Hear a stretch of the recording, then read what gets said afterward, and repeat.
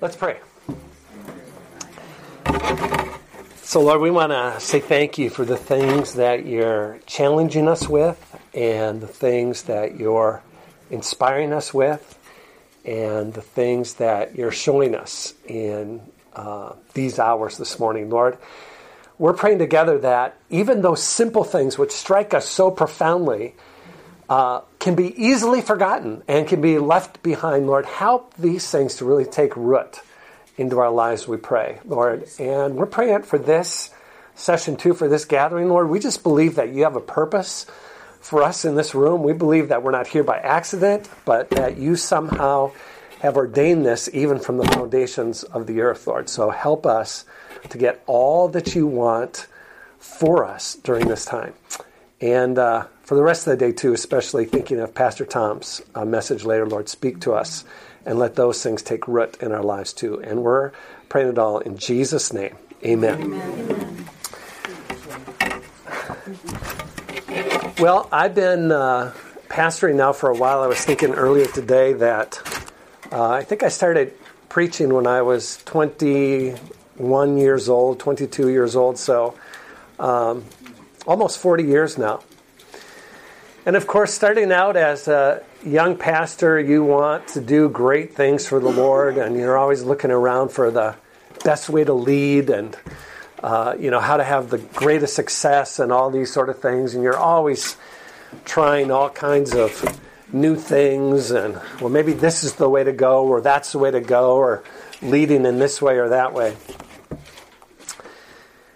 I think probably as I think back over those years, probably the greatest impact that I have had on others and that others have had on me is by their example.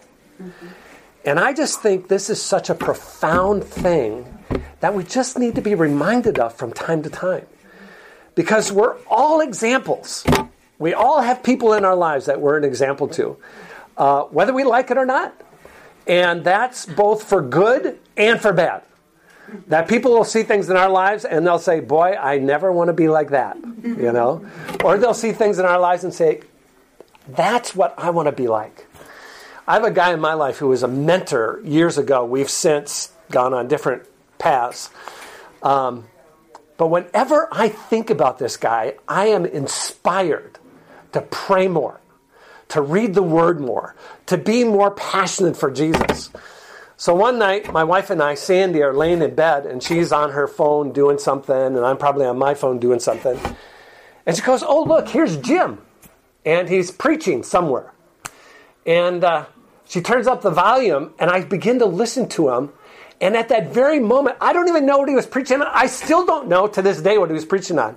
But at that moment, I just felt inspired to live more for God, to be more passionate, to give more, to pray more, to read more, to do more. Because of the example that he was in my life. I'm going to share just a little bit about Jim in a little bit. But I just think that the example that we are to others and that others are to us is probably one of the most significant leadership skills that we need to harness and develop in our lives. Now, like I say, we're always an example. What I want to talk about a little bit later on in this message is how do we become good examples to those around us. So let's just start. First of all, you can see there in my notes, Christian leaders have a mandate to lead by example. First of all, I want to look at this idea that's found in 1 Peter chapter 5. I'll read this section to you. It says this: For I exhort the elders among you as your fellow elder and witness of the sufferings of Christ, and as a partaker also of the glory that is to be revealed, shepherd the flock of God among you, exercising oversight, not under compulsion, but voluntarily, according to the will of God, and not for sort of gain, but with eagerness, nor yet as lording it over those allotted to your charge, but proving to be examples in their midst. Peter is giving the young elders, perhaps, or at least the young people in this particular congregation, encouragement to lead in this way. not as lording it over people in the sense that you're ruling by your position. You know, you have, because of your position, you have a little bit of authority, and so you are ruling out of that. He says, don't do it that way. Don't do it as if lording it over someone, but do it this way. Be an example to others. Be the example that you want them to be. And he says it in this way. He goes, first of all, that you are, according to the will of God, not for sort of gain with eagerness, not lording it over those, but proving to be examples. So it's this idea of, I like dividing up into these two categories. Herding versus shepherding. Not hurting, but herding. Okay? So when I was young, 100 years ago, I worked on a farm. And Sandy and I started out, we got married when we were 18 years old, and of course we didn't have anything. And we bought a few things, and right before the Lord called me to Bible college, I took this job with a friend of mine on a farm. And so we were farming for about a year. Sounds so funny to say now, I was a farmer. We were farming for about a year, and during this time it was a beef farm, and so we would always be loading cattle to go to market. And the way you load cattle is you get them in smaller and smaller and smaller corrals, and then finally you just have a chute that goes up to the truck that they go into. And you take a big gate, and you have several people with gates, and you just keep getting the corral smaller and smaller, and they're getting closer and closer to that chute. But even once they get close to that chute, sometimes they don't like going up the chute. Yeah, true. So they have these things called cattle prods. And maybe you've seen them. They're like a taser, you know, and they have a big long stick with full of batteries, and they have the two prongs on the end. And boy, you stick a cow in the hindquarters with that thing, and they get it up, you know. They get it up into that truck. Hey, Greg. Yeah. My grandfather shot me with one. Really? When I was helping him do that as a battlefield. Did you feel it? Oh, yeah.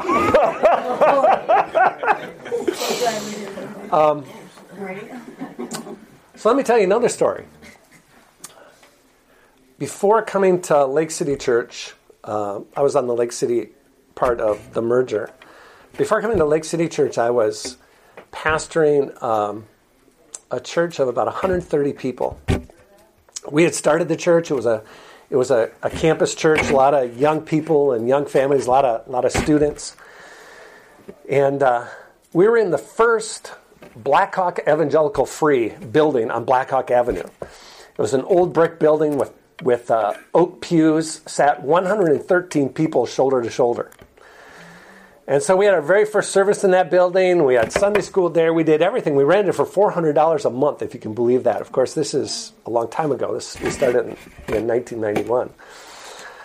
Ended up buying the building and adding on to it and that sort of thing.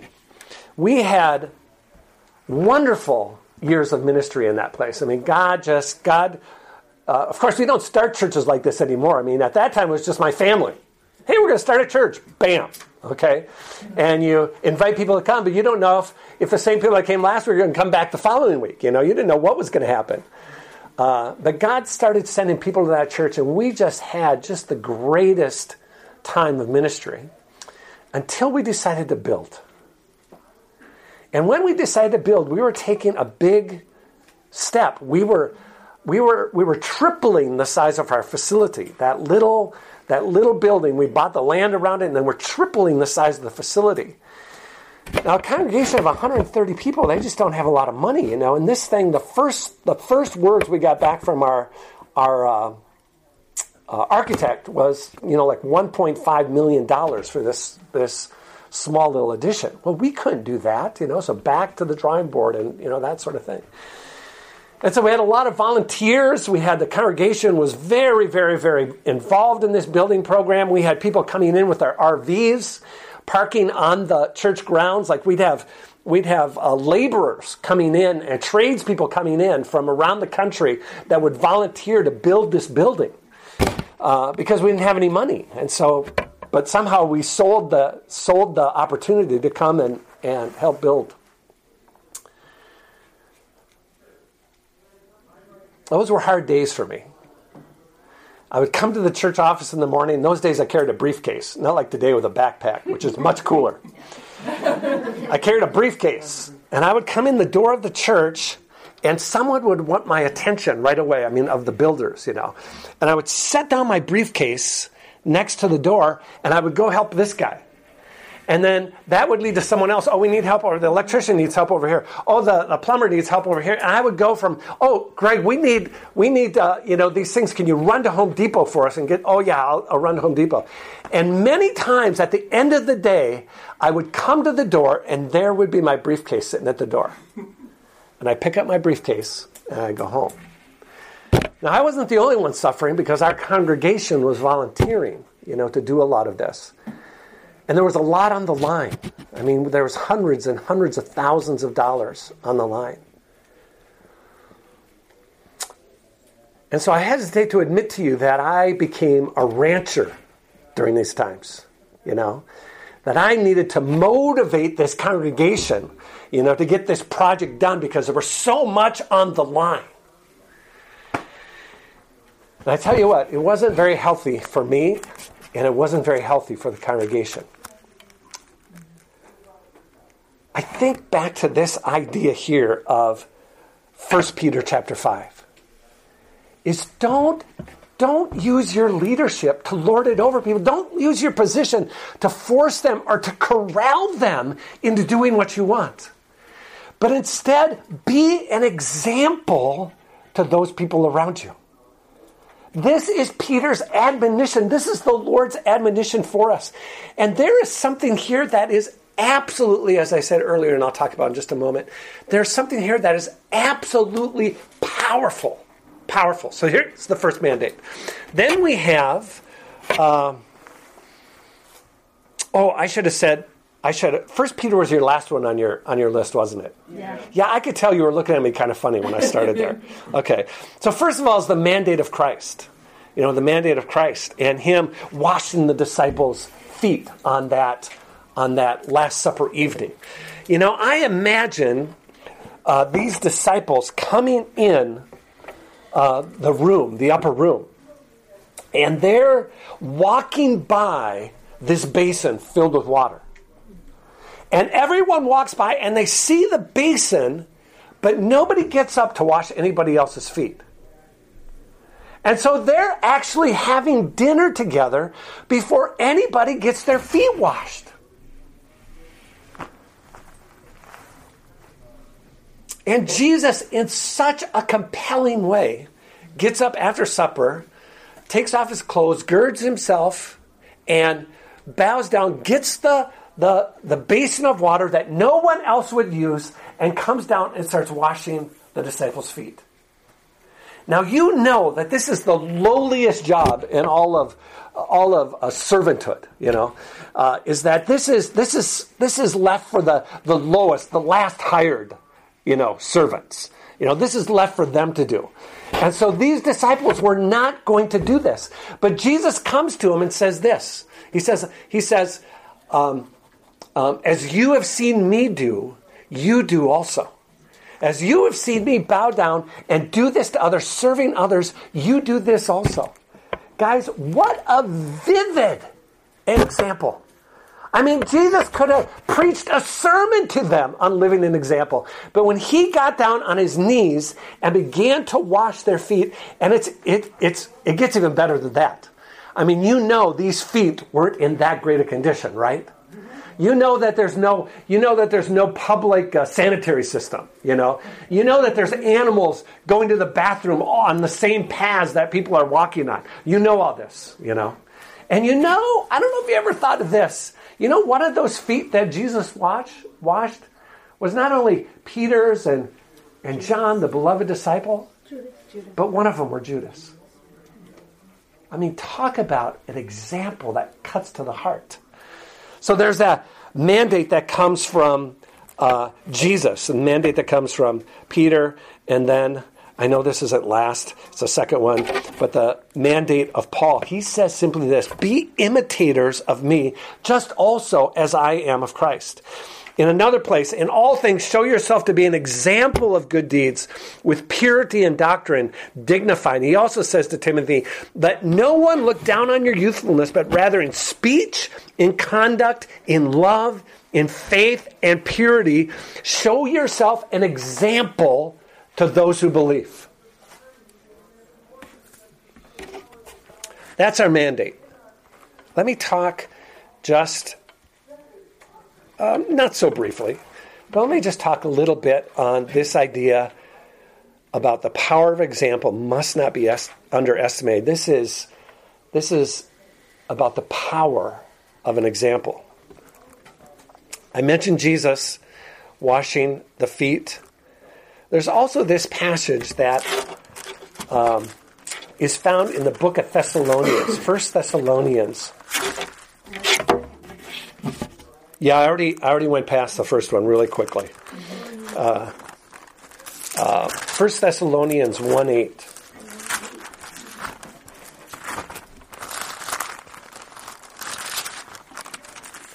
So I'm actually going to go back a little bit farther and read this. I'm going to go all the way back to 5 and start reading this to you. But this is what it says. This is obviously Paul speaking to the Thessalonians.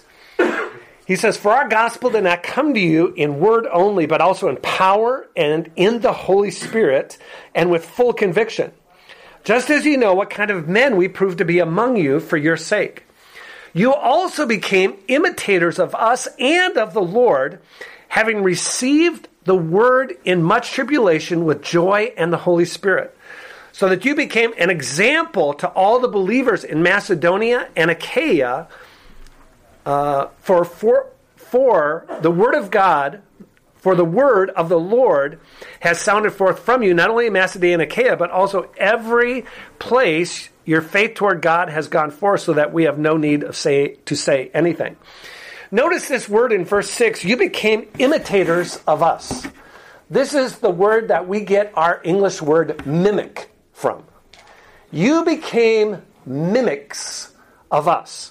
And he goes on to say here in verse 7 that you became an example to others.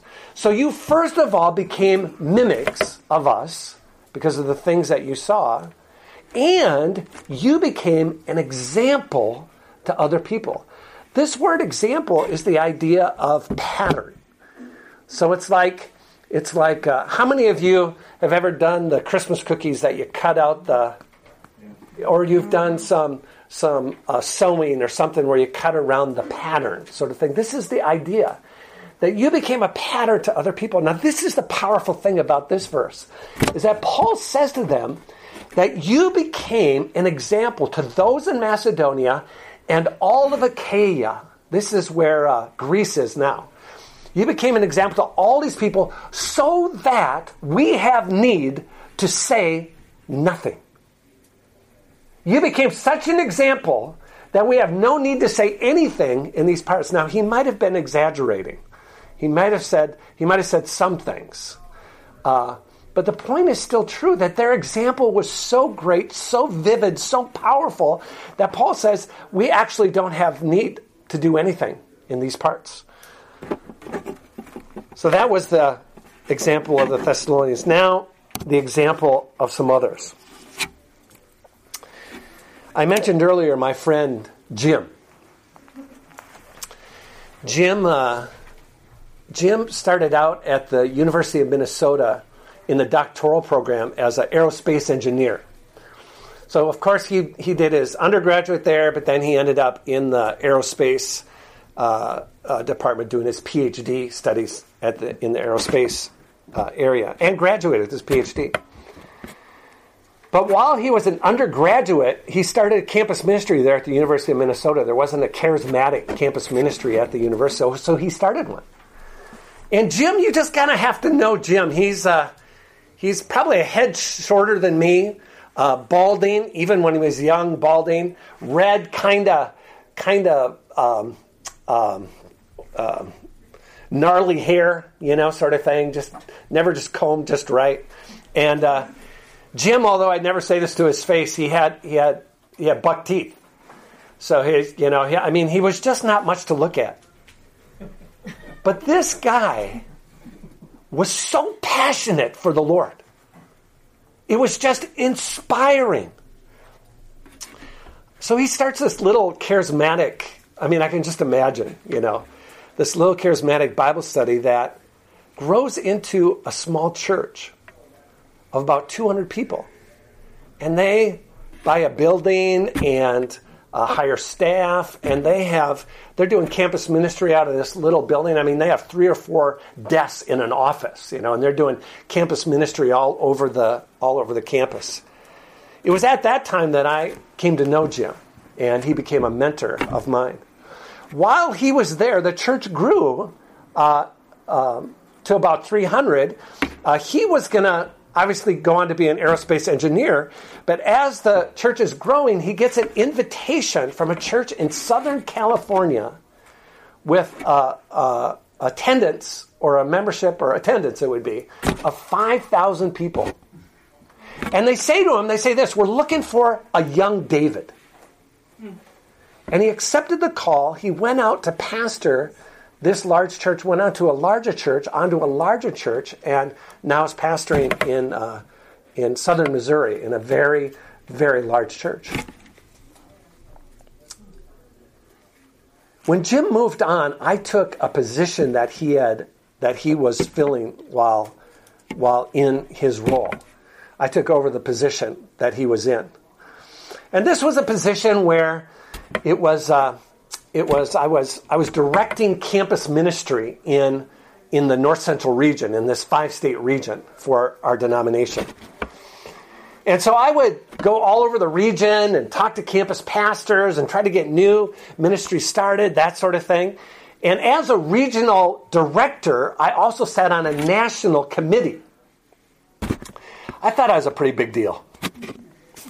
And we'd fly all over the country because we'd have these national conventions. And so I'd fly all over the country into this hotel, and they would wine and dine you, trying to bring your 2,000-3,000 students to that particular hotel. And we'd fly across the United States into another hotel, and they'd wine and dine you there. And I thought I was a pretty big deal.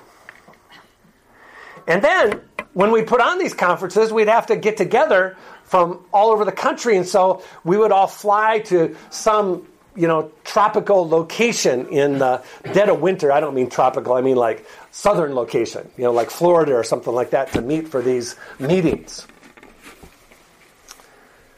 I thought I was a pretty big deal. And of course, I'm probably still in my 20s, but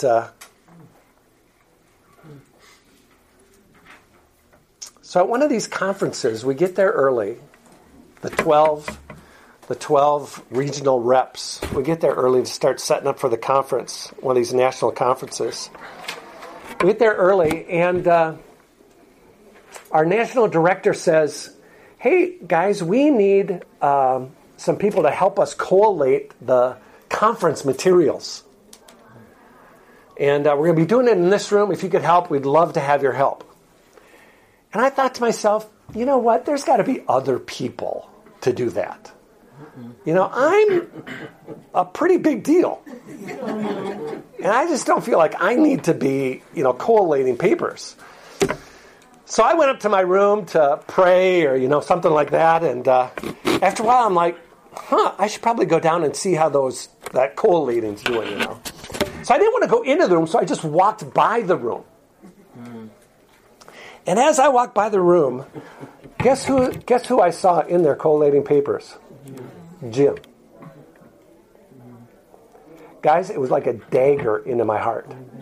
It was like, who do I think I am? And so immediately went in and started to collate papers with Jim and the others. I think in many ways we are examples to people around us in, like I said earlier, in big and small ways, examples to people around us. I think we all are. But we all don't often have people around us that tell us about it, right? We don't often have people around us that say, boy, when you did that, that's something that really helped me to grow. Or, when you did that, that's something I said I'm never going to do in my life. But we have a friend in our family who has communicated some of these things with us. Now, I don't share these with you to make you think that we're something special, because I don't think we are. We're just the same as you are. And we all, like I said, we all are examples to people around us. We just don't often know it. And so when our kids were young, now our oldest is 40, our youngest is about 30. When our kids were young, we lived in a small town with 45 other families of Pahachiks. So everybody in town knew how to spell my last name. But it was a small town, a lot of Pahachiks. And everybody knew everybody. It was a town of about 10,000.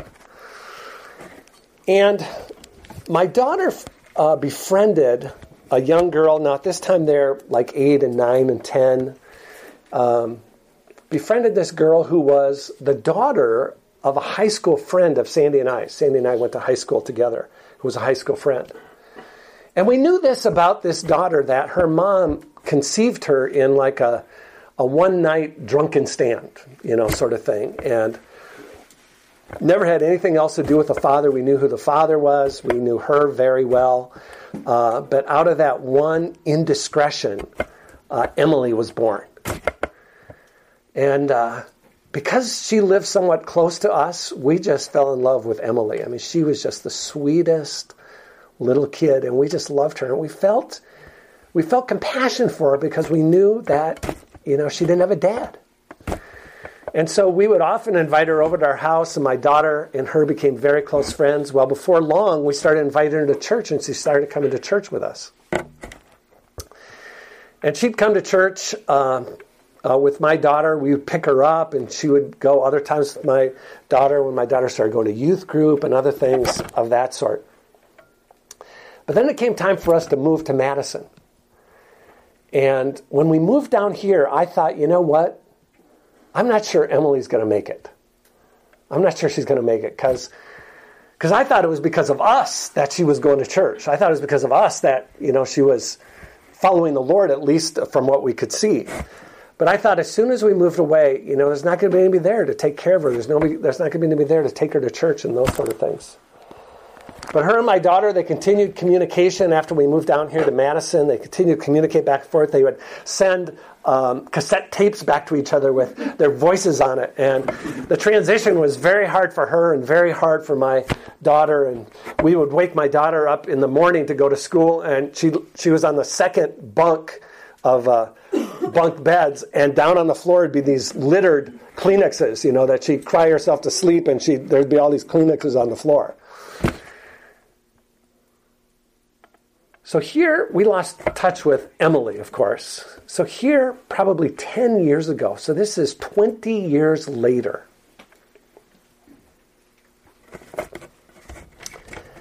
we get this little message from Emily. And again, there's people like this in all our lives. But not everyone is as articulate as Emily. Listen to what Emily wrote. This is on my daughter's Facebook page. One person. That was all it took to lead me to where I am now. One person to invite me over after school. To ask me to stay for dinner with her family. To invite me to church. To invite me to camp. To celebrate with me when I accepted Christ. I remember her dad. That's me. Praying at dinner and thanking God that I was there with them. I remember her mom singing in the kitchen,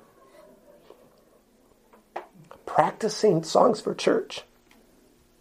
I remember when her brothers or sister would do something, get disciplined, and then get a hug and a I love you, just like on Full House.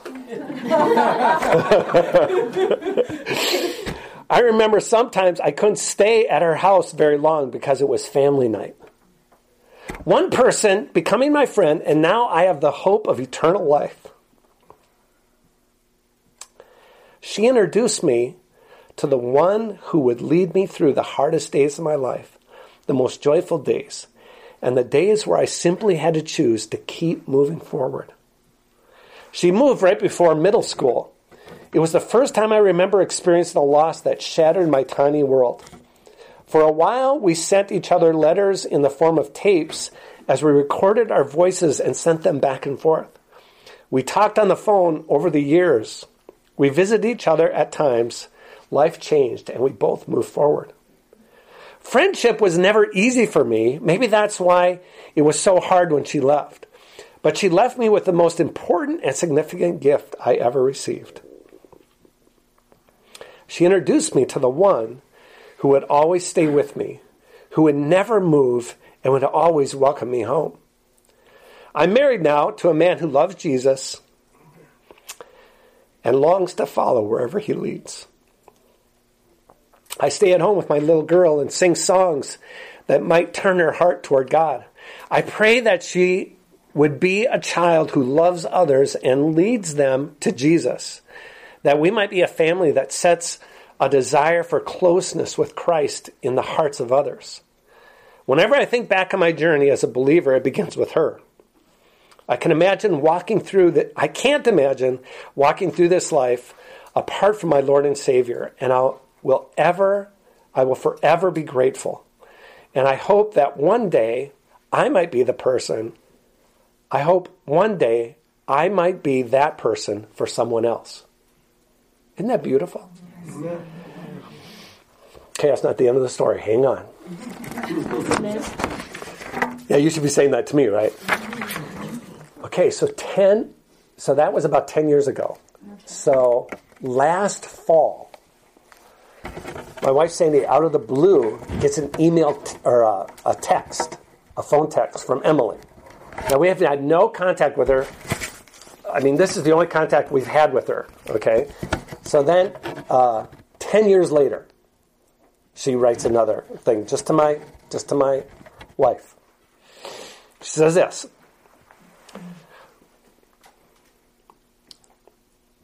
I was just in my kitchen washing some dishes and singing along with Mandisa while my girls played with some neighbor boys in the living room. I had such a lovely flashback to being at your house while you were singing Jesus music in the kitchen. And then my eyes filled with tears over how thankful I am that God gave me that time with your family. I was praying that God would use our family to leave his mark on these boys, just as he used your family to leave his mark on mine. Grace and peace to you. Amen. Hallelujah. Guys, does it get more powerful than that? I mean,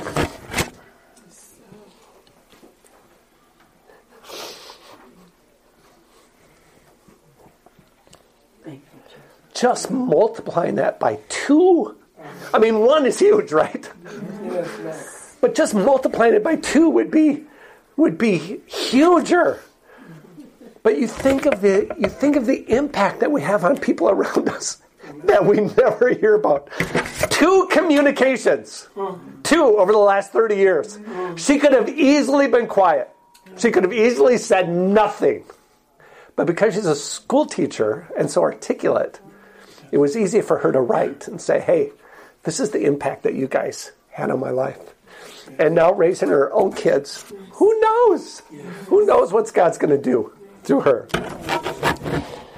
That's the power of an example, is that God will use that. And I've seen this over and over and over again in my life, into the lives of others.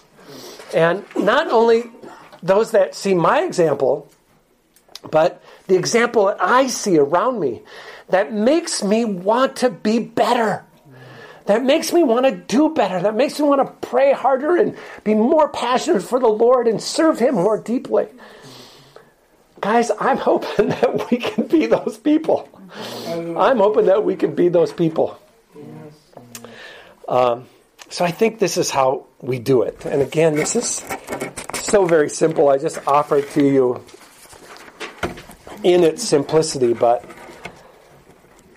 first of all, I think we have to realize that who we are, people see who we are. And they will learn more, even though I love teaching the Bible and I love preaching and those sort of things. People will learn more about Jesus by who we are than what we'll ever tell them. You know, I wish Emily would have wrote me a letter and said, Greg, remember that teaching you did on the 5 divergent theories of the atonement? That changed my life. But nobody ever does that. Nobody ever does that, you know. What they do remember, though, from my messages, and what I remember from other people's messages, and you guys will say amen, you remember the stories. Yes. You remember the stories. Because they're living examples to us. And we might not remember the sermon, but we even classify sermons. You know, that was the shopping with Alice sermon. I mean, who could forget the shopping with Alice sermon, right? You know, nobody's going to ever forget that, you know. And those kind of people remember those kind of things because they're examples and they take resident within us. But I think this is how we become those examples to other people. Or before I say that, let me talk about where our example flows mainly from. Is that my notes are slightly different than yours. What's the main heading number 3? Okay, developing a godly example. And the first one is a Christian leader example flows from who they are in Christ. So this is under that one. God is doing a reconstruction project in all of us. I love these verses in Romans chapter 8. Speaking of God's foreknowledge and predestination. He says, for those I foreknew, I also predestined to become like Jesus. In fact, the words are this in Romans 8:29. For those I foreknew, I also predestined to become conformed to the image of his Son. Or it more directly, it says this. For those whom he foreknew, he also predestined to become conformed to the image of his Son, so that he would be the firstborn among many brethren. God is working through his foreknowledge to make us into the image of Jesus Christ. It says in Ephesians chapter 4 that we are growing together in him until we become to that place of the measure of the stature of the Lord Jesus Christ. That he is building us into that measure of the stature of the Lord Jesus Christ. Not just like Jesus, but to the measure of the stature of the Lord Jesus Christ. Guys, this is the most amazing thing. That he in our lives is changing us. And sometimes we think we're a pretty big deal. You know, we got this squared away, we got that squared away, we got this. But isn't it funny how God reminds us after a while that, you know, we're not really that all together. We're really not all that, you know. But the glory goes to him because he is bringing change in our lives. And that's what the Bible tells us, that it's him that is at work. Again, in 2 Peter, he says that we may become partakers of his divine nature. So this is a reality that when the Spirit of God at conversion comes into our life, the Spirit of God begins a reconstruction process. Out with the old and in with the new. And this is something that goes on day by day, moment by moment on throughout our lives. This is where, our example flows out of a lot of things, but the example that we want, this is where our example flows out of being and becoming more like Jesus. So the real answer to this question, how do we become better examples, is how do we become more like Jesus? Okay? We can be good examples, bad, and most of us are a combination, all of us are a combination of both. But how do we become those godly examples? By becoming more like Jesus? So that begs the question, how do we become more like Jesus? So I want to take these final minutes to just talk about that. So this first step of becoming more like Jesus, obviously we want the fruit of the Spirit in our lives, you know. We want the gifts of the Spirit. We want those works that He has predestined for us to accomplish. We know that we are His workmanship and that He is working through us. We also know that He wants to give wisdom and discernment and revelation in our lives. But how does this take place? I think very simply these two stages, which you can see in your notes. First of all, this. Christian leaders become the example they were meant to be by dying to self.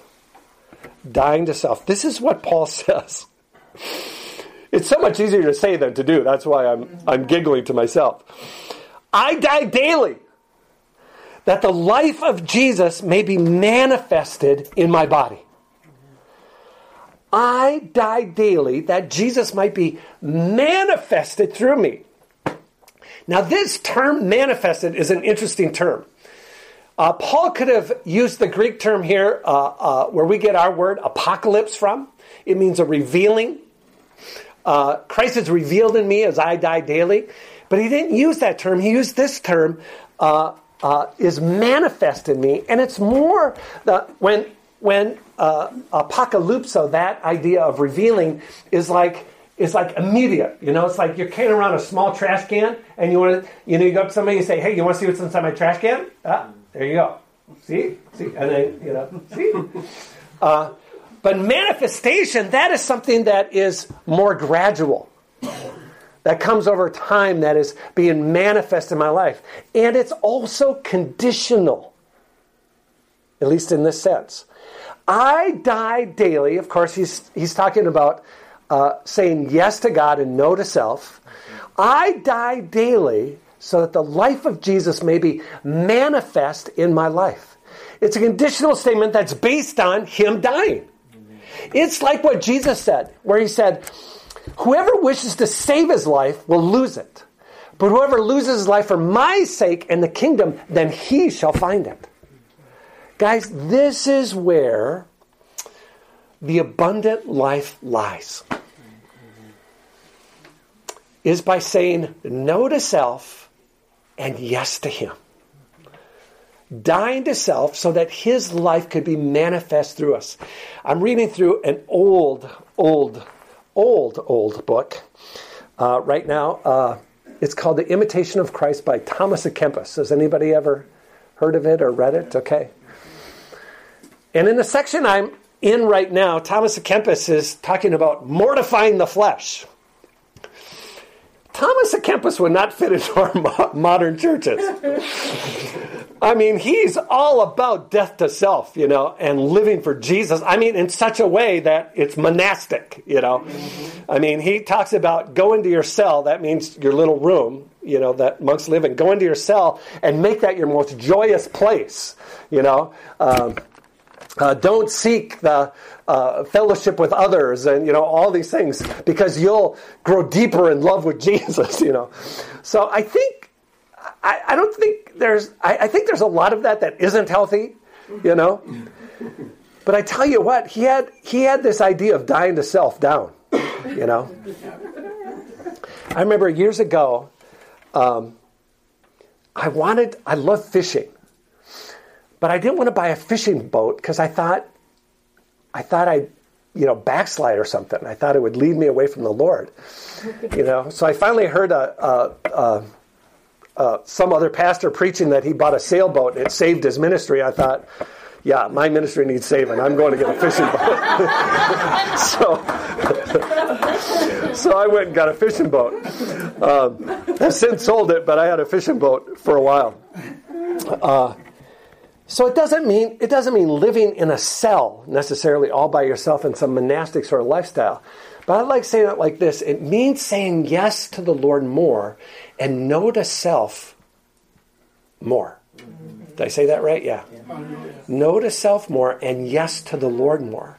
And that is that Dying to self, dying to self, dying to self. What should I do in this circumstance, Lord? Help me to follow you. And some of this comes with trial and error.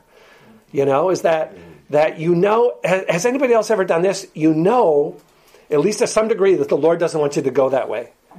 But you go that way anyway, thinking, I must not be hearing the Lord right. Because this way seems like it's the right way. But then after you go that way, you're like, this is definitely the wrong way. So you learn over time that, hey, just better to listen to the Lord and follow him. So this first idea is just simply dying to ourselves. But you have to have the second part as well. Living for Christ. So saying no to self more and yes to him more. Laying aside sinfulness. Laying those things aside. And laying aside the entanglements of the earth. I'm gonna mention this verse to you, and then I'm gonna back off of it a little bit. So don't get hysterical before I get a chance to back off of it. Paul said to the Corinthians, he said, you can get married if you want, but if you get married, your devotion is going to be divided. Now, most people, I was just talking to someone the other day about this who had just gotten married. Most people, when they hear that verse, they think that now that I'm getting married, I wasn't married before, my attention is going to be divided in two because I'm adding this other person to my life. That's not what the word means. That word means splintered. When you get married, your devotion is going to be splintered. And there are so many other things in our lives that take away that devotion from the Lord. There are Jesus said in his parable about the seeds and the soils. He said some seed gets sown on a soil, and these plants come up and they choke it out. And when he explains it later on, he says these are the cares and concerns of the world. These come in and choke out the word. So there are all these things that on some level are not evil, but on some level, as we grow in him, might need to just be laid aside so that I can grow even the more. Now, what those things are, I'm not saying if you're married, get unmarried. I'm not saying that, okay? I'm not saying that at all. I'm just saying there are things in our life that are good. They're good things, and yet they do distract us from the Lord. Okay, so that's all under dying to self. The last part is simply living for Christ. And how do we do that? I think the answer is in 2 Corinthians 3:18, where it says this, "But we all, with unveiled face, beholding as in a mirror the glory of the Lord, are being transformed into that same image from glory to glory, just as from the Lord, the Spirit." So how do we grow in the Lord? This verse seems to indicate by beholding him. Again, back to the idea of example. By beholding him. I think what we need to do is put ourselves in a place where we can grow. Where we're not distracted by the things around us. It's not that we grow by reading our Bibles more. We become like him by reading our Bibles more, by praying more. All those things do is put us in a place where the Spirit of God can change us. It kind of, I like saying it this way, it kind of puts us under the spigot. It kind of gets us underneath the waterfall, sort of thing, where God can change us. So I'm turning in my Bible to Mark chapter 3. Jesus is calling his disciples to be with him. And it says this there in that section. It says this, "And he went up to the mountain and summoned those whom he himself wanted, and they came to him, and he appointed 12 so that they would be with him, and that he could send them out to preach and to have authority and to cast out demons." And he appointed the 12, and it goes on to list their names. For years, I would read this verse, and I would think, Lord, that's what I want. Send me out to heal the sick. to cast out demons, to raise the dead. That's the kind of ministry I want. I want a ministry that's filled with power and signs and wonders, and people are being changed and challenged, and something that's a little bit more spectacular. But how many dozens of times did I read over this where it says, and Jesus called 12 to be with him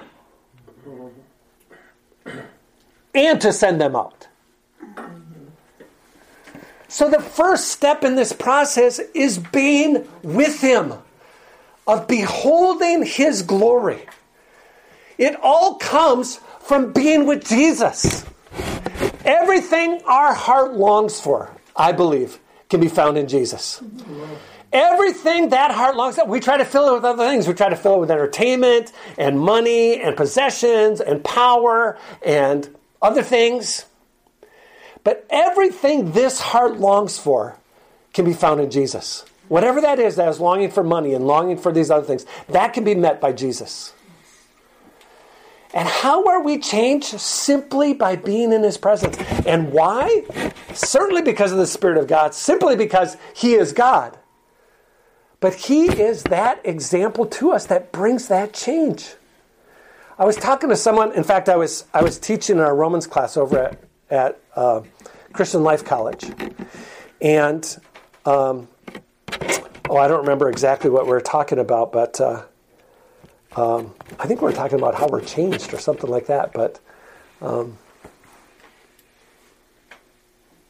was I just saying before I got off track with the Romans class? Everything we long for can be found in Jesus. Thank you. That doesn't help, but thank you. What you were talking about. Beholding him. What was I saying right before that? Being with him. Being with him. Being with him. He called the 12 to be with him and then to send them out. That's right. That's right. Still doesn't help though. Okay, maybe it'll come back to me. I shouldn't have digressed onto the Romans class. I shouldn't have done that. So this is simply that idea of being with him, of being near him, of being close to him. Basically what I said earlier, of being in that place where he can change us. Now, we all want to be something for the Lord. That's why we're here. We all want to be the best leader we can be. We want to be the best person we can be. And like I said in the beginning, I'm not an authority on these things, but I have been doing this for a while.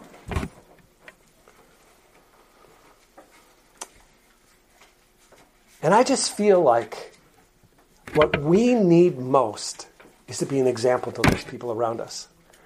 And the way that we can be the best example is simply being with Jesus. And that might seem like a super oversimplification. But I think that's it. I think that's it, is to be with Jesus and then burn for him. And other people will come and watch the fire. John Wesley? Something like that, yeah. Yeah. Okay, guys. Any questions or comments or anything? Thank you. You're welcome. Yes.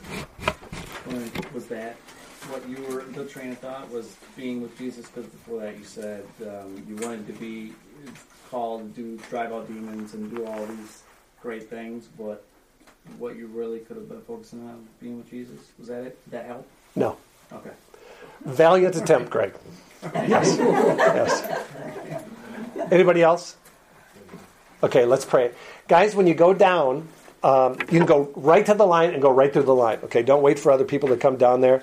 Other people might already be there, but go right to the line. There's lines on both sides. Okay. So you can go down this side or that side. Let's pray.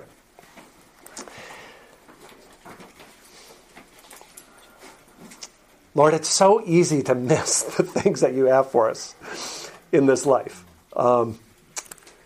Just to be so busy, getting on to the next thing and the next thing and the next thing, and we haven't even implemented the last thing, and here we got something else that we're learning and trying to implement. And so, Lord,